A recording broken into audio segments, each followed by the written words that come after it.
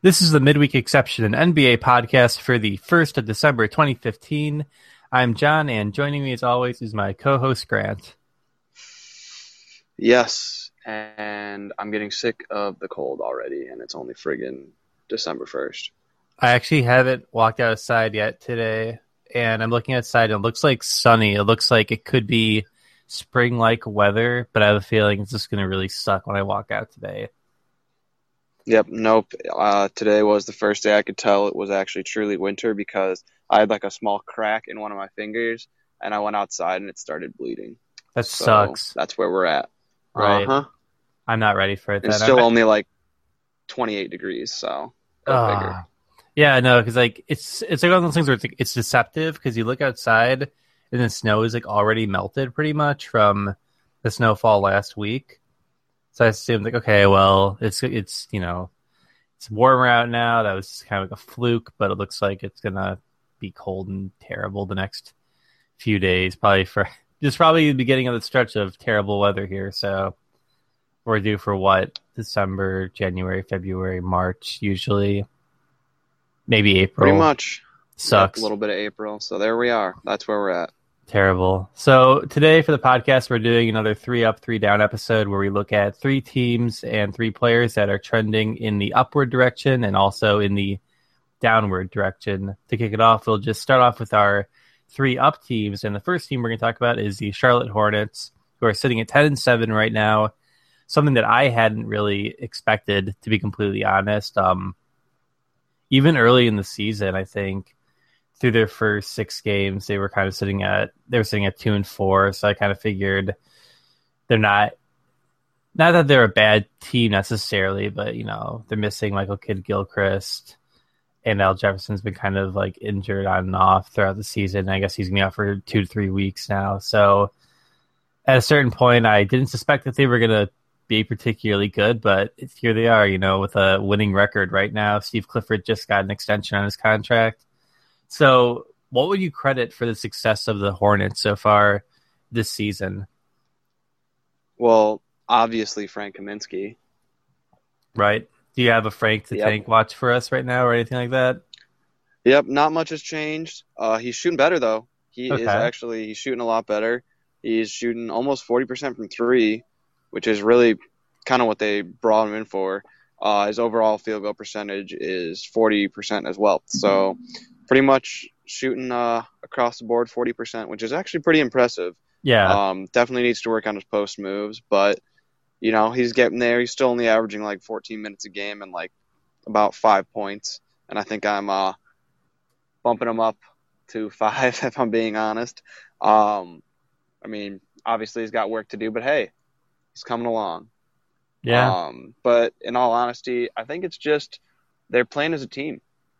This is a team we can't forget that made the playoffs a couple of years ago, and then unfortunately kind of saw everything fall apart temporarily, and they started off pretty poorly, but, I think to everyone's surprise, they're actually still playing pretty damn good defense, and they're just looking overall well playing team basketball, which I think a lot of us did not necessarily expect from them, which I don't know. I'm still very surprised that they kind of put together that streak and, beating a handful of teams, keeping it close against the Cavs. And they're putting up points too, this is a team that really couldn't score even when they were good. So seeing them kind of actually have an offensive game, Cody Zeller is actually starting to look pretty good. I know Al Jefferson just got injured, but he was looking decent. And Jeremy Lin has been kind of, I don't know if a surprise, but he's played kind of to his potential, if that makes sense. Right. Yeah, no, I completely get what you mean. I think I wouldn't credit the team's success on him, which like initially I think I would have. I'd be like, oh, well, who's the big addition to the team? It's Jeremy Lin, so he has to be what went right. Obviously, losing Lance Stevenson probably helped them as well, but it's hard to ignore the fact that Lin has played really, really well so far for this team. The last couple of games, he hasn't gotten to double-digit scoring or anything like that, but previously, he could put up 15-plus points per game usually. So he's playing up to the potential that, like you said, that he has. I think. I mean, uh, yeah. I mean, he's shooting. Let's see, he's shooting 40% right now. So, good 30% right now. So I could see him doing better, I guess, like going forward. But by and large, yeah, I think he's been playing pretty great. Do they have the best home court advantage aside from the Warriors? Because they are 8-2 at home right now. They lost by 2 to the Hawks and by 5 to the Cavs at home. And those are two teams that you would imagine would completely blow them out, you know? Yeah, exactly. And then otherwise they've taken care of business at home. So it makes me wonder. Well, that's got to be a big thing too. I haven't necessarily watched too many of their home games, but to me that shows their fans are coming out and they're playing. I mean, that's how it's supposed to be. You're supposed to be way better at home, but we haven't seen that in the last couple of years. Right. Yeah. I mean, I'm looking at their offensive like factors on Basketball Reference now, and you just look at like their total turnover percentage. They're number one right now, not turning the ball over particularly often as well, often in games.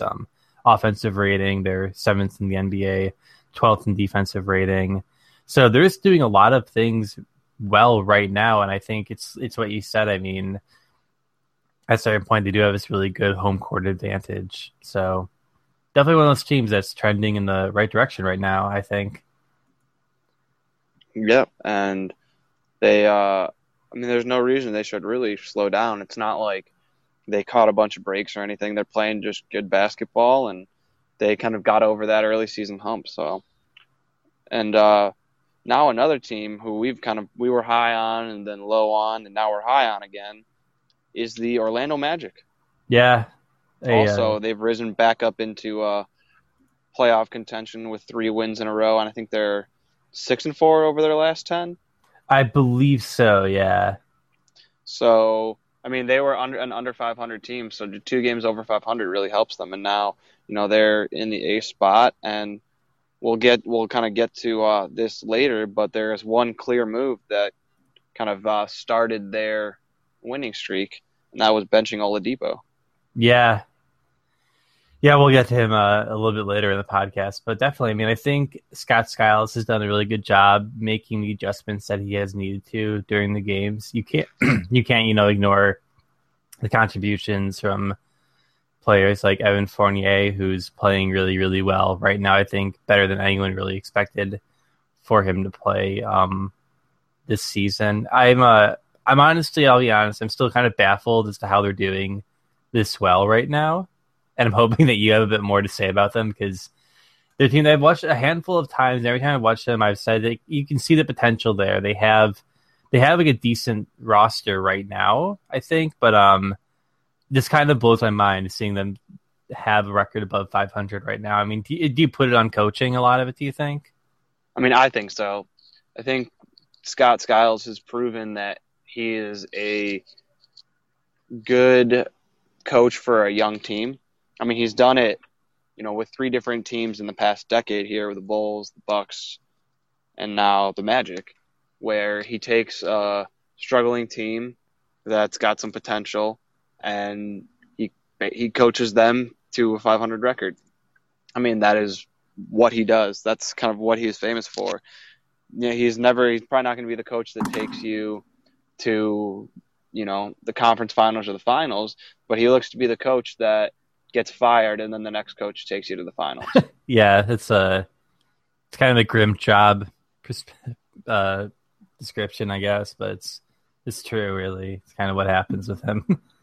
Yeah, and I mean, they look better. I mean, Elfrid Payton is getting to be kind of a walking double-double. Oladipo coming off the bench is kind of a spark plug. So, he got 24 off the bench the other day, I believe, against the Knicks. And even, Hazonia, he's shown flashes. I mean, I personally think he's overhyped thanks to Bill Simmons. Right. But he looks to be a solid player, and they could definitely use a guy on the wing. And they're getting contributions from pretty much everybody on their team, which I think we didn't really see, that much from. And I mean, like you said, Evan Fournier and Nick Vucevic, who would have guessed that those would be their two leading scorers when you have Tobias Harris and Victor Oladipo? Right. So, I mean, I just think this is a young team with a lot of talent. I mean, even with the veteran presence of like Channing Frye, I bet you that really helps him. Even C.J. Watson, those guys know how to win, and they know how to be professionals. They've been in the league long enough, so I think that really helps them. I think if they really wanted to contend for a playoff spot, they'd probably need to grab another veteran, Right. probably another veteran big man to come off the bench at center. That's not Jason Smith or Dwayne Dedmon. Yeah. But, I mean, all signs point to kind of a bright future, and it's almost like I don't know, it's probably not fair to compare, but it's almost the opposite of the Sixers. Yeah. Where they've got a bunch of young talent with veterans, but they're actually trying. Right. And again, it's not a great comparison because there's clearly much more talented, but I mean, it's not like the Magic didn't build through the draft the last couple of years. I mean, they drafted Peyton, they drafted Oladipo, and they made one big move and got, Tobias Harris and Nick Vucevic. And look at that not anymore starting for Oladipo, but look at that, big four. Right. And then just a simple signing of Fournier, like for cheap, pretty much. And you've got a solid top 5 players, and then you've got a veteran coming off the bench, and you just look at it, and this is probably a much better blueprint on how to rebuild than to just tank your way into a bunch of draft picks and then fuck up those draft picks. Yeah, no, it seems to be the case. Yeah, sorry, we got way off track there, but I saw it and I went for it. So all that are listening, I apologize for that tangent, but that is my take on the Magic. That's a good take, and I think it kind of probably sums up how, if I dug into it a bit more, I would probably feel. I think a lot of things you already said are things I agree with. I think Scott Skiles is a large part of their success so far this season. I think they rebuilt the right way, in the same way that I feel like the Timberwolves kind of rebuilt in the right way. There's really no right or wrong way. Can you hear the sirens going off in the background, by the way, or no? I can. What's going on? It's the first Tuesday of the month, so they do like tornado sirens and shit. Those type of sirens, I gotcha. Right, so that's fun. Yeah, so hopefully that'll go away soon. But yeah, Scott Skiles, I think coaching really, really well for this team right now. I was gonna say there's no really right or wrong way to do a rebuild. There are ways that you can accelerate the process, and I think it's almost like it's less risky to do it the way the Magic and the Timberwolves did, where you have like already solid pieces on the roster. Same with the Milwaukee Bucks, who we'll get to in a few seconds. But the 76ers, their whole thing about you're basically kind of swinging for the fences in the draft and hoping you're going to get that generational player that's like incredible talent, and it's not guaranteed it's going to happen. So I think what the 76ers is doing is really interesting, but I just don't know if it's going to pan out at all. Yeah, but, I think Bill Simmons said it the other day on one of the Bill Simmons podcasts, and if they tank their way to like Ben Simmons, it's probably all worth it. Yeah. But at the same time, the Nets could get Ben, or not the Nets, the Lakers could get Ben Simmons, Right. There's a number of other teams that could fall into Ben Simmons. I mean, even the Timberwolves, like hell, they could fall into Ben Simmons if they're a bottom 5 team in the lottery. Like, you don't really know what's going to happen. Right. And so I don't know. I think the Magic probably did it right and may have the better GM or the smarter GM. And when he saw a deal, he took it instead of he saw a moderate to crappy deal and said, fuck it, there's a second rounder in there. Yeah, exactly. Sorry, I was trying to wait for this siren to go away, but it doesn't seem to be working in my favor right now. Yeah, that is a weird sounding siren coming through on my end. So people are this is like a creepy podcast where this should have been on a Halloween. Yes, yeah, it should have been the Halloween episode, definitely. So the next team we have is the Oklahoma City Thunder. For one of our teams that are trending in the upward direction, we have them at 11-7 right now. Kevin Durant kind of just came back for the team recently, I think, since last time we did a podcast. They weathered the storm without having KD pretty well, actually, I think. They went 500 during that stretch, I think, or maybe work a game under 500. Yeah, and Westbrook just pretty much went into God mode, averaging like 29, 9, and 7. That guy's just ridiculous. Yeah. And, he just shows no signs of stopping. That's when he thrives. That's when he's been thriving. Right. He thrives when Kevin Durant is out, and then he just goes, okay, Sam Presti gave me nothing really to work with, so, I'm just going to take the ball and, take 30 shots and hope that a couple of them go in, and then, oh, by the way, I'm going to grab every rebound that's out there and run down the court and take care of it myself because no one's helping me out. Right. Which, if that's what you have to do when one of your star players is absent, it makes me wonder, really, like, not that I question my prediction that the Thunder would go deep in the playoffs. I still think they will. I still think they have a pretty good shot at getting to the NBA Finals. But if you're really relying on just one guy when Kevin Durant is out, it makes you wonder, really, how deep is the team really? They do, they have Serge Ibaka, obviously. They develop a nice bench unit, but, is that enough to really make like a strong push for them in the West? So it hangs on Kevin Durant's health, really, I think. Yeah, that's really exactly what it does. Is Kevin Durant's not healthy, they're not going to go anywhere. Right. Can you hear the sirens on my end now? No, I can't. I think you're okay. There. But when we have seen Kevin Durant get healthy, he looks healthy. Like when he's playing, he looks like the good old Kevin Durant that we saw, carry a team, win an MVP. Right. Yeah. So so far this season, the Thunder, though, we already said 11-7, second in rebounding in the NBA, ninth in assists, first in blocks. Not really shooting the ball from deep very much, but otherwise fourth in total points in a game. By and large, kind of an offensive machine right now. Just a team that, who's going to play defense besides Steven Adams? Right? Yeah, that's the question. Ibaka, that goes unsaid, but right. But yeah, this one of those teams definitely trending in the upward direction right now. They look like they're going to be a team that's going to go on those pretty, decently long 6-game, 5-game winning streaks throughout the season and drop a game. But by and large, I think they're in a good place going forward this season, especially with Durant back.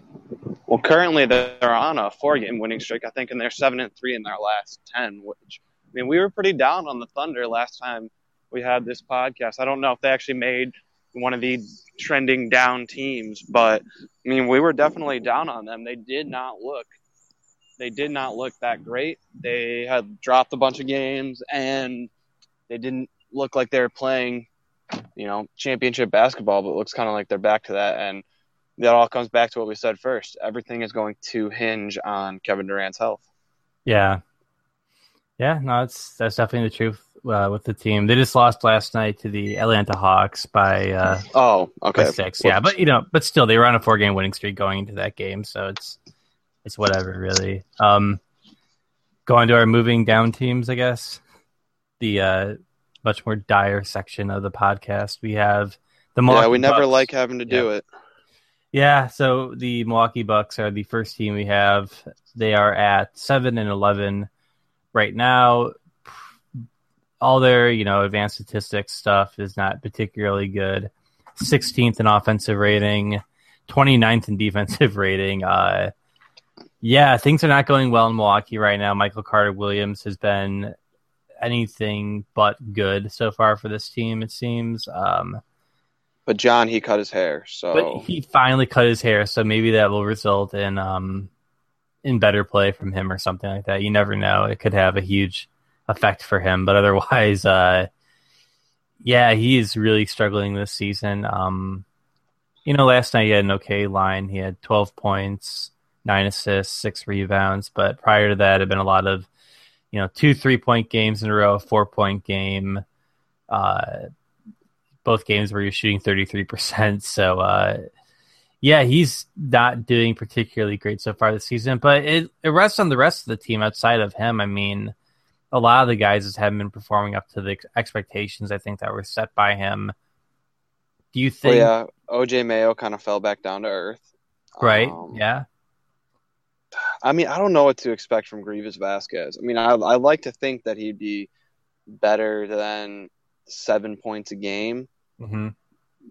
but he's still averaging 4 assists, and he's a shooter. I don't know. I think putting Michael Carter Williams on the bench just kind of makes a lot of sense, and I think this is a move that might be fairly permanent because if you look at their starting lineup, one of the things they lacked severely was outside shooting. And we've talked about this, ad nauseum.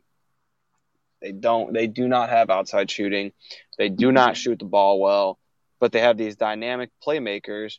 But the problem is when Chris Middleton is kind of your best outside shooter, he still isn't great. He'll hit the shots, but it's not like he's a spot up shooter. Jared Bayless is a decent shooter, but he's not a spot up 3-point shooter. You put Grievous Vasquez in that starting lineup, he is a spot up 3-point shooter. Right. He can and will make the deep shots. And OJ Mayo, yeah, he can shoot, but he's not a great shooter. So putting Michael Carter Williams on the bench with more shooters makes more sense than putting a shooter in the starting lineup with, like Giannis, Chris Middleton, and Greg Monroe to help space the floor. Just makes a lot more sense. Right. You kind of wonder. I mean, I guess they can't get much worse defensively, so you don't think that it's gonna drop them too much. But some weird stuff's going on with the Bucks. You expect them to figure it out. Again, they are still 7-11, so they're not out of it by any means. And this is also the last kind of point is good and bad. Great to see Giannis leading the team in points, but he probably shouldn't be leading the team in points yet on a playoff team. Right. That could be problematic, I think, going forward. I mean, Giannis has looked actually really good so far this season. He's kind of been the bright spot, I think, for the Milwaukee Bucks going forward. But otherwise, yeah, just it doesn't bode well when he's the leading scorer for your team, I think, as of right now, for like a potential playoff team going forward. I think there's obviously time to correct all of this and for them to get everything together, but it's just a really weird start of the season for the Milwaukee Bucks, I think. I didn't really anticipate that they would be sitting at 7-11 earlier. I thought that they'd, maybe sitting at 500 right now, or maybe a game or two above. But maybe, do you think everyone was a little bit too high on the Bucks going forward? Do you think people were maybe too hyped by the Greg Monroe pickup in the offseason? Oh, absolutely. I mean, I can say I was one of those people that was too hyped. Mm-hmm. I mean, I really like Greg Monroe, and I really like Greg Monroe's game. I thought that was possibly the best signing in the offseason. Right. They needed a future big man, and Greg Monroe has all-star potential. But I don't know. Their whole team, besides kind of Giannis, seems to have regressed. And whereas I thought Chris Middleton was just kind of slumping towards the end of the season, Mm-hmm. that slump has carried over into this season. He should be in kind of almost the Jimmy Butler category in terms of averaging between 20 and 25 points. There's really no reason Chris Middleton should not average at the minimum 18 points a game. He should really be averaging like 22 points a game on this team, and he's averaging 14. Right. He should be the one that they are not necessarily building around, but he should be who they're almost running their offense through. Like it should be him and Greg Monroe probably averaging the most points on this team. But that's not happening, and I mean, I guess maybe we expected too much of a jump from him, Right. Yeah. but I mean, you see the potential and you see these flashes from him, and he just kind of has not lived up to that yet. Maybe he's still kind of figuring it out. Maybe teams are keying in on him too much, but he definitely has some work to do. And I mean, I expect his totals to go up, but like I said, Giannis should not be leading the team in points with 16. Now, it's great. It's great to see him develop, but he should not have to be relied upon this much this soon.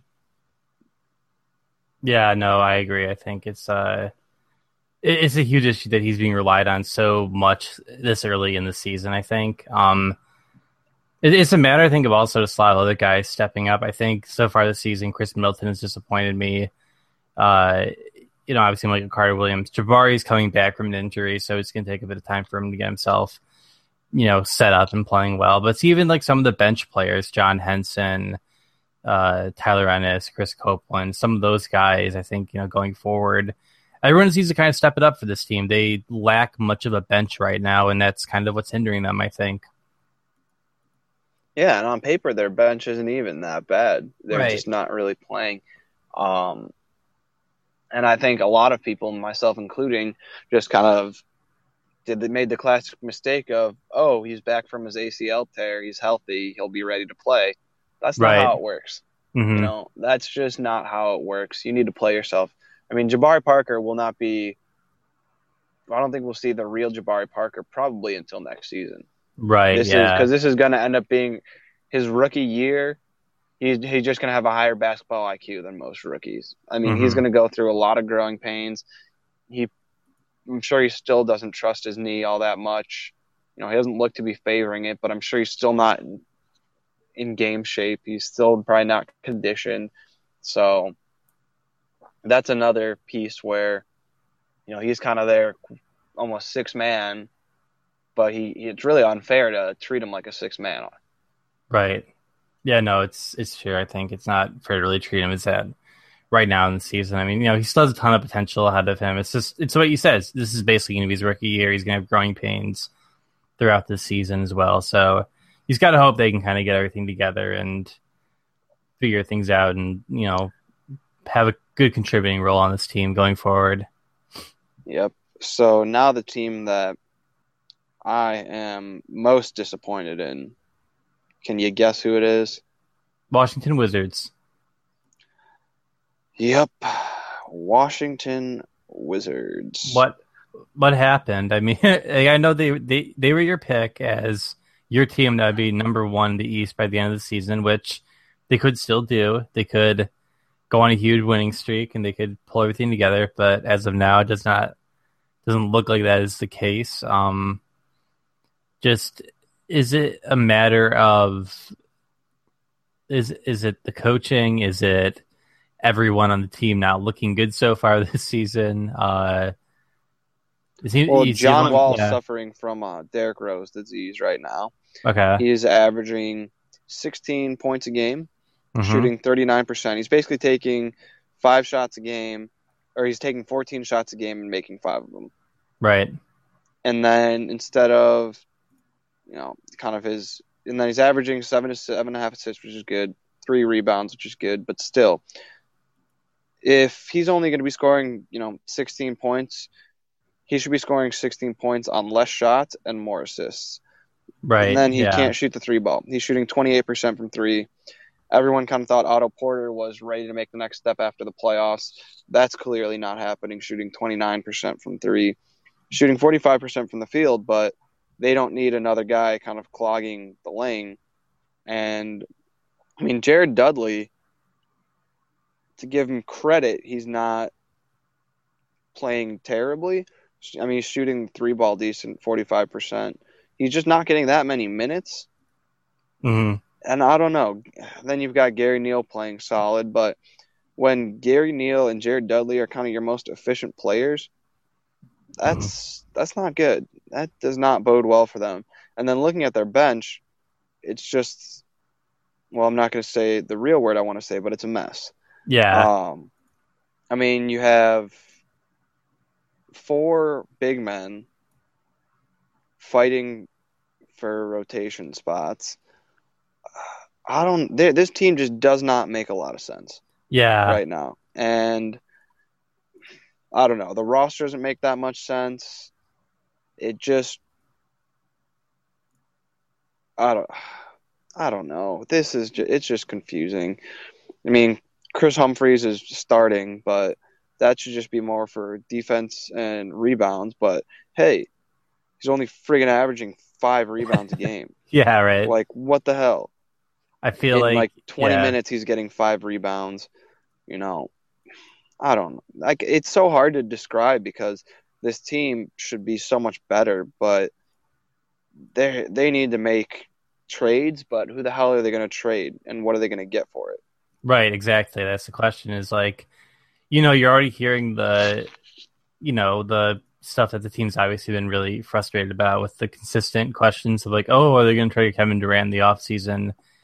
And it's too much to predict, like, oh, that's bothering the team. That's what's throwing them off. But like, just something has looked completely off with this team so far this season. And really with the Wizards right now, they can only go as far as John Wall can take them, really. And the rest of the team as a whole is what you said. I mean, no one's really living up to their potential right now. I mean, I was really high on Otto Porter going into the season. I thought he was going to be a really, really big piece for this team, and he was going to look really good this season going forward. And he's had those games where he's looked pretty solid. I mean, he's had a 19-point game against Milwaukee, 17-point game against Detroit, but by and large, he hasn't looked that great for the team so far. I don't think so anyway. If anything, he might be he could be, I guess, one of the brighter spots going forward for their future, maybe. But I don't know, really. Yeah, and you look at him, what's Otto Porter's trade value to possibly, get an actual piece that could help them maybe contend, but Otto Porter's some guy that you would have to package with someone else, and there's really no one else to package him with. I don't think anyone's taking Nene. Mm-hmm. No one wants Drew Gooden. Yeah. No one wants Ramon Sessions. No one wants Humphreys, really. Yeah. It's just it's so hard to articulate because so much has gone wrong. And the only thing that's really gone right for them is Bradley Beal looks as good as ever. Yeah. He's averaging almost 20 points, 80% from the free throw line, which shouldn't be as important as it actually is. He's a friggin' shooting guard, but there's plenty of people that can't shoot free throws right now, and it's actually frustrating as all hell. But yeah, and then 43% from three and 47% from the field. That's huge. He's taking 5 threes a game, and he's making damn near 2.5 of them. So that's important at 20 points.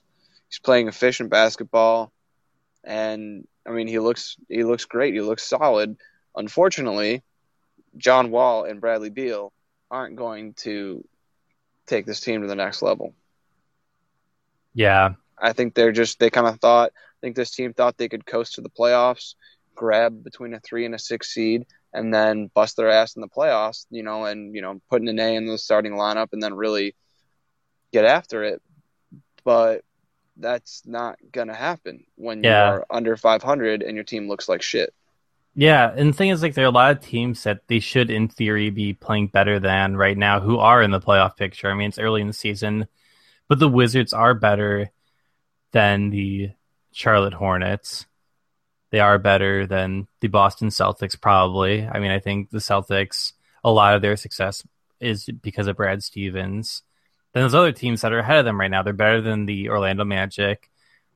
Pistons, it might be iffy on, I guess, but I think they're probably better than the Pistons, better than the Knicks.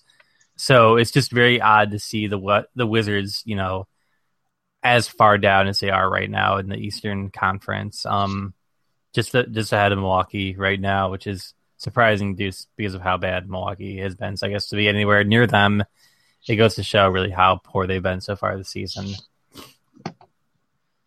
Our next team that we had. Sorry, go ahead.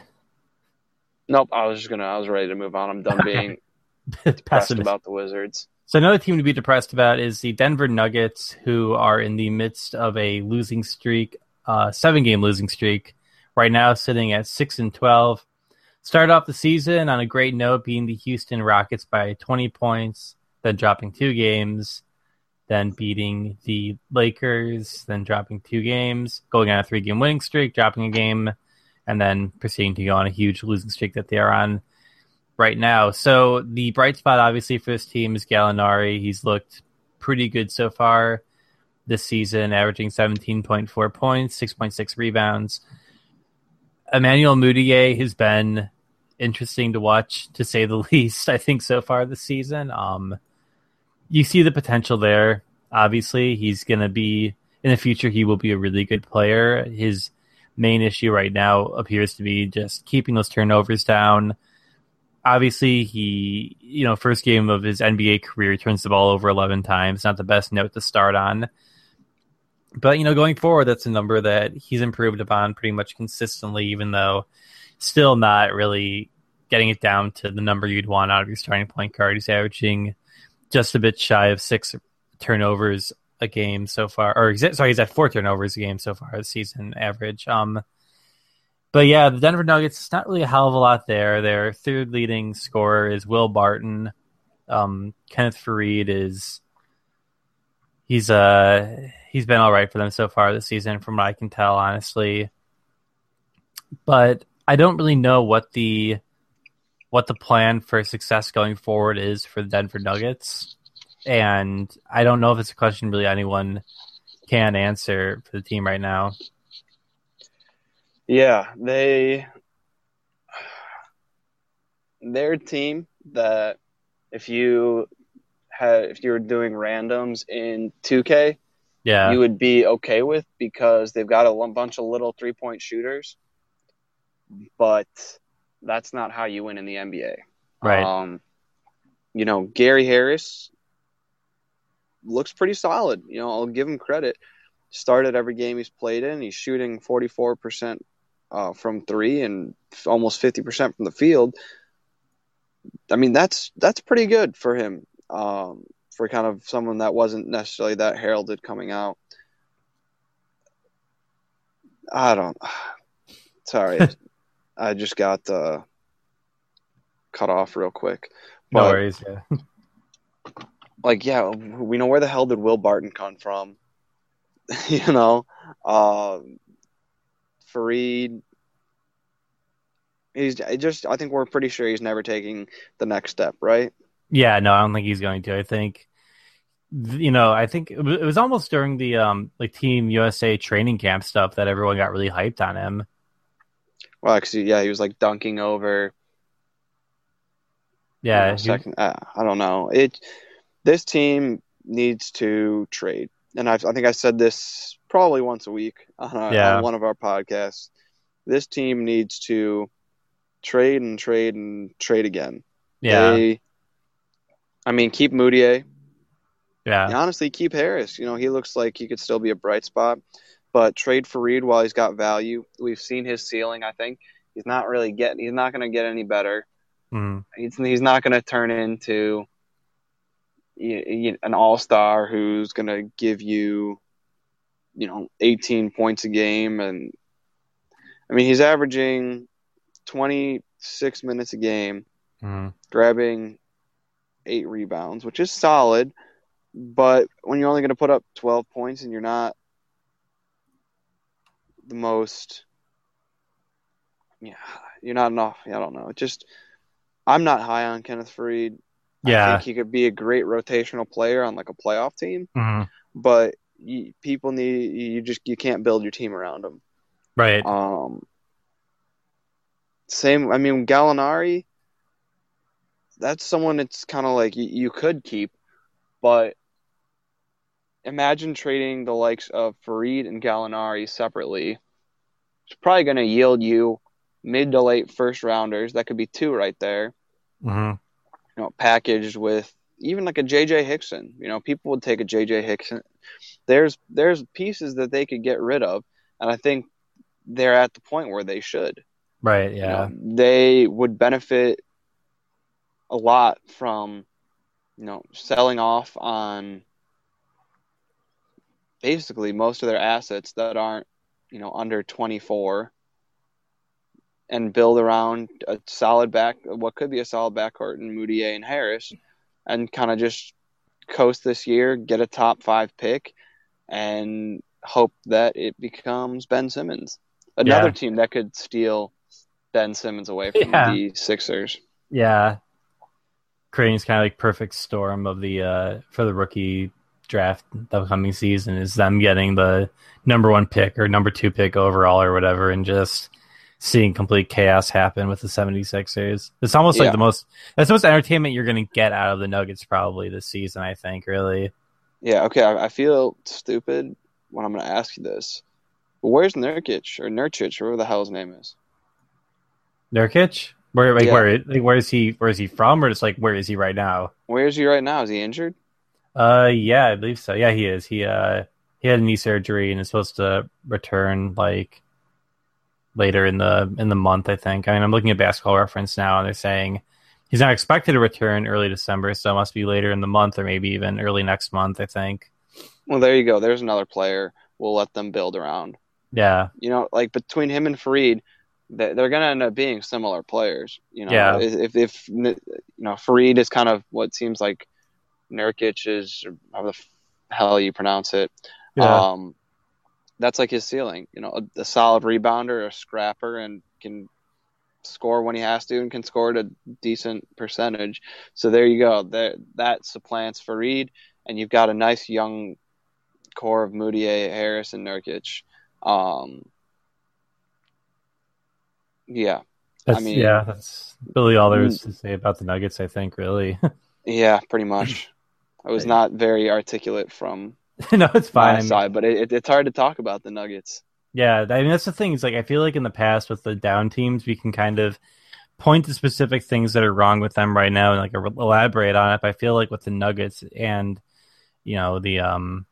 and like the Bucks and the Wizards, it was kind of tough this week because it's like, what is going wrong? And I think, with the Nuggets, I guess it makes kind of sense is they just don't have a hell of a lot there really. And that I agree, they need to start moving pieces and stuff as they can. I think trading Kenneth Faried isn't the worst idea in the world. I mean, you have Nurkic, you have Jokic also, and you can, start one of them at center and then move one to power forward, or you can, you have the pieces you can work with. So you just got to hope that going forward they kind of figure it all out. So moving on to the players, you have to do this kind of quickly because I have to get going actually in a few minutes. But for our 3-up players, the first one we'll talk about is Russell Westbrook, who, as expected, I think, I don't think it's surprising to anyone, has been going on a complete tear so far this season. During that stretch without KD, obviously he looked good. But on the season as a whole, averaging 27.6 points, 9.8 assists, 7.4 rebounds.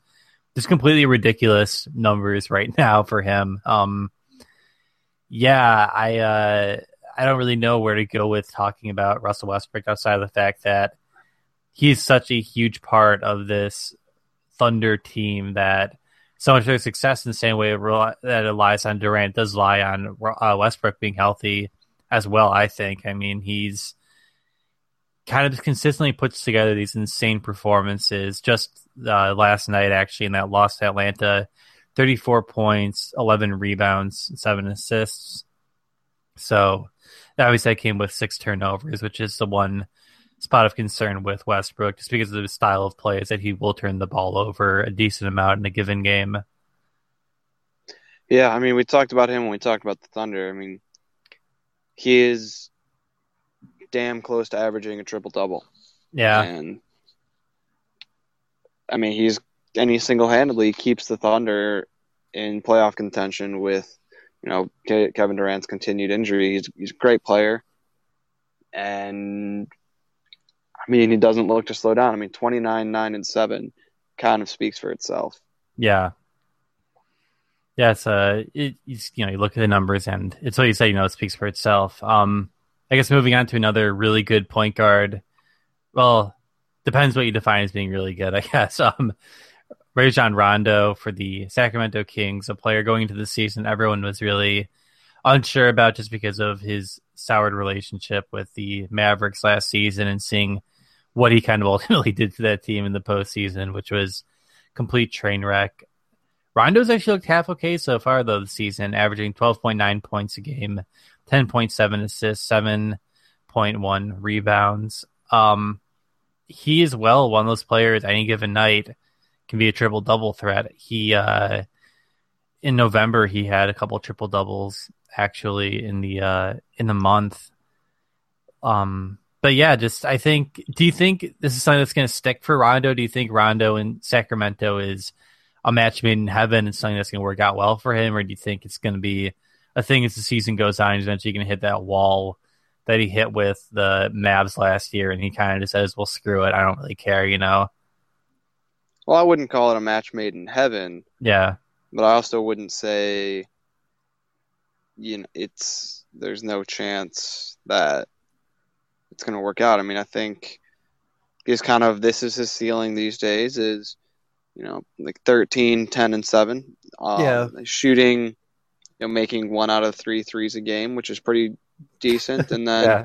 I mean, 44% from the floor ain't bad, but he's just can't shoot 3 free throws to save his life. Yeah. So it is what it is. I don't know. It is what it is. I think he's a good fit in Sacramento, and I think he'll be there for at least this season. I don't think there's any chance they're moving him during the season, but he'll definitely never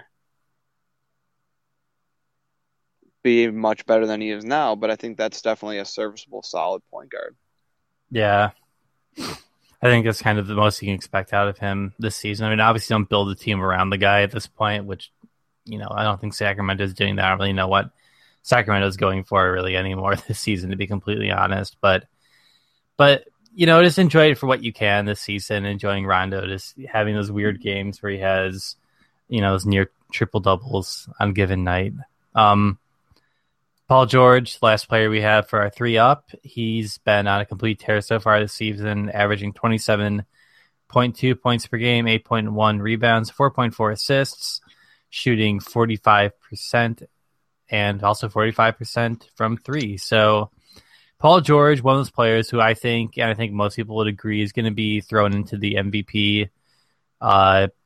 He's going to be an MVP candidate at the end of the season. I don't know if he necessarily will win it. He'll be in the conversation, I'm sure, though, and he'll get some votes on his ballot for that as well. Really, the whole team, their success this season hinges on Paul George being good, which is a lot of pressure on him. But I think from what we've seen so far this season, he has the tools and all the capabilities to do what he needs to do to really push this team to make a strong run the postseason. I think there are other issues that the Pacers need to address if they want to be a playoff team that can get past the second round of the playoffs and make it to the Eastern Conference Finals. Their lack of a really good front court is kind of what concerns me, I think, the most going forward. But by and large, Paul George has been really, really good so far this season. Yeah, I mean, I think you covered it pretty well. I don't have anything else to say. Okay. So moving on to our down players. Victor Oladipo, who we talked about earlier in the podcast, benched. Just benched the last 3 games, and just quickly, he is his career low in points right now. Or no, I guess he's averaging half a point more than his rookie year. Right, yeah. Pretty bad. He averaged 18 points last year. He's at 14 right now. Mm-hmm. Shooting career low in terms of like field goal efficiency, mm-hmm. and shooting 38% from the field, another career low, 26% from 3, another career low. Basically making 1 out of 4 threes a game, and an inefficient 5 of 13 on any given game. And where he used to kind of be, could he get a triple-double at any given moment? The only thing he's really improved on is his rebounds, and he's grabbing 6 of those, which is solid. But still, I mean, 4 assists isn't bad. But it's about his average. He took a significant step back this year, and I don't know what else there really is to say about him besides, what the hell? Yeah, right. It's it's a drop that I didn't really expect to see. I think, getting benched, he's performed okay off the bench so far this season. Let's take a really quick look at that. So off the bench so far, averaging 20 points per game, shooting 43%, 3-point percentage still kind of what we had said before. 5.7 assists. Granted, it's only 3 games, pretty small sample size, but I don't think he's going to be reduced to a bench role through the rest of the season. I think he's going to make his way back into the starting lineup. But at the same token, if you're having success with what you have right now, there's no reason to change it up if you're the Magic. So yeah, and I mean it's going to send a message to Oladipo as well. Get your act together, and don't know what happened with him, but something happened, and he needs to get his head on straight. Right, exactly. So Derrick Rose, our next player. I was trying to think of some really clever way to segue from that. Thinking about his. Well, if we're talking about getting head on straight, we should have gone to Okafor. But we're already on Derrick Rose. We'll get to that. Well, spoiler alert, but we'll get to Jaleel Okafor in a minute. Correct. But Derrick Rose, for all the bad we're about to say, the one way I want to preface it is he's playing a lot more team basketball this year, which is a great sign, and it actually makes a Bulls fan hopeful for the future, because it's no longer me, I'm the best player, I need the ball. It's, hey, Jimmy, you're having a good game and it's crunch time. Maybe you should, touch the ball. Yeah. But for all that, he's still one of the most inefficient players in the NBA. His PER right now is like a 10.5. Yeah. So he's got a 10 PER, averaging, like 24 minutes a game, 20, maybe I think even a little bit more than that. Right. It's just bad. He's inefficient. He's not shooting the ball well. Like I said, the John Wall stat line. He's every night in, night out. It's Derrick Rose goes 5 for 14. He gets like 16, 18 points. So, hey, scored some baskets, but it's like, but a terribly inefficient, 18 points. Yeah, he's not shooting well, and there's the whole thing about him having double vision right now. And I guess, I get that. I think that, it's a very valid reason for him to be performing badly, but it's numbers that you can't ignore. He has looked. I want to be able to applaud him for having a really good court vision right now, insofar as he's finding guys for open looks. And even last night against the Spurs, he should have had an extra 2 or 3 assists, but it was purely because one time I remember Mirotic just completely blew an open layup, and that would have netted him another assist in that game. But yeah, it's disappointing to see that this is what is going on with Derrick Rose right now. I don't think that this poor level of play is going to last throughout the season. I think once his vision gets corrected, things are going to look better for him going forward. But at the same token, there are things that we saw even last season that were flaws in his game. The fact that he wouldn't drive as hard into the lane as he used to, and things like that, things that make sense due to his injury history. But those are such key parts of his games that it concerns me to know that he won't be able to do them probably going forward. But all it means is he has to adjust his game, which I think he's more than capable of doing. Yeah, and he still can't shoot the threes, but he's taking less of them. So it looks like he's slowly learning. But again, definitely a player trending down at the moment. For all we know, he could be trending up next week, but that's probably our inner Bulls fan coming out, because we need to be fair. We need to be as unbiased as possible. And if we're being unbiased, Derrick Rose is not playing great basketball. There's flashes of potential, but he has got a lot of adjusting to do. And speaking of adjusting, there we go. There's someone who did not adjust very well to the NBA life, and that is Jaleel Okafor. Now, this is a trending down, not in necessarily terms of his statistics, because he's playing pretty solid basketball. He's definitely up there on the rookie ladder. But this dude has some issues at the moment. He is very, very immature. think something we kind of saw from him at Duke. He is one of those players. It's kind of like how I almost described Whiteside at the beginning of last year, where it was, I deserve everything. It's almost like a rich kid's attitude. Mm-hmm. Like, I deserve everything. You know, I have no one really to thank for, what I've done. This is mine. And I'm better than everyone else. And although that might work a little bit on the court because he's playing good basketball, it has not worked for him off the court. I mean, why the hell do you need to go 108 miles an hour over a bridge? Yeah. Why? There's no reason to. Why are you using a fake ID when you are an NBA star and you could probably just say, hey, I'm on the friggin' Sixers. I was their top draft pick.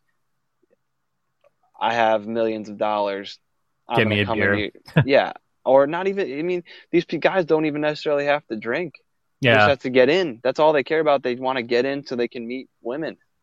That's not Yeah. that hard. Just get into the bar. You don't need to be using a fake ID. And why the hell are you using a fake ID when you're 6'11" and probably one of the most notable faces on the Sixers right now? Exactly. Yeah. It's a lot of this maturing he needs to do going forward. I mean, there was a report that came out that he is going to have he's going to have a security guard with him at the arena or something like that at games and stuff. So Because he's an idiot mouthing off to people with guns. yeah, like that's not going to work out well for him. So he needs to kind of get it together. He needs to just mature a bit. He needs to recognize that he does, like, admittedly, yeah, he's an NBA player and he has money and stuff like that. It's like at a certain point, you just need to reel it back a little bit, recognize there's situations you don't need to get involved in. There are people who are going to shit talk you, and that's just part of it. That's what comes with the job. And the most you can do is just go out and play your hardest every given night. And that's, he hasn't been bad this season for the Sixers. He's been like one of the bright spots of what's been a really terrible start for that team right now, a 0-18 start. But he's been a bright spot, averaging 17.5 points a game, 8.2 rebounds. So this needs to kind of reel it back, recognize, yeah, people are going to yell shit at me, and that he needs to kind of not care, which I know it's hard not to do, I guess, but and work on his body language a little bit too, because yeah, like, I mean, I get you're 0-18 and you came off of a national championship, so you're not really accustomed to losing. Yeah. But having the cameras catch you multiple times, just basically with pure disgust about your situation, is just so unprofessional. Right. Being a professional means coming into work, working hard, and not bringing in really much emotion. Your emotions are for the basketball court and the basketball court alone. Go channel that into, playing well. But when you're done with the game, you can think about what you did well. And obviously, the situation you're in. You're playing for the Sixers who want to lose. So why one loss gets you so mad that the cameras are catching you just basically disgusted and just deflated? Yeah. Like, that's not good. I know a lot of people are saying, oh, it's good that he cares so much. I don't think it is that great. Nerlens plays great, and they don't see him. The cameras don't catch him doing that. It just all points to how immature Okafor actually is. Mm-hmm. And just imagine if he can mature and channel all this and get even better than he already is, because he's playing great basketball. There's no doubt about it. He is in contention for Rookie of the Year at the moment. He's probably not going to win it. He's not leading right now, but he is certainly in contention, and he is going to be easily all-rookie first team, and he's got a bright future ahead of him, but he needs to get his head on straight. Yeah, definitely. I think you punctuated the point really well, and that's a good note for us to leave on, I think. Yep, get to work, John. Yeah, seriously, I have to get going. So if you want to subscribe to the Midweek Exception, we are on iTunes and Pocket Casts. Just type in Midweek Exception. You can also listen to us on multiplesources.net. We tweet sometimes about games and also when new podcasts go up. So look at our Twitter page at MW Exception. That's a really weird way to drop your Twitter, to say look at the page. But anyway, thanks a ton for listening. Shoot us some tweets or whatever you really want to do. But yeah, thanks for listening.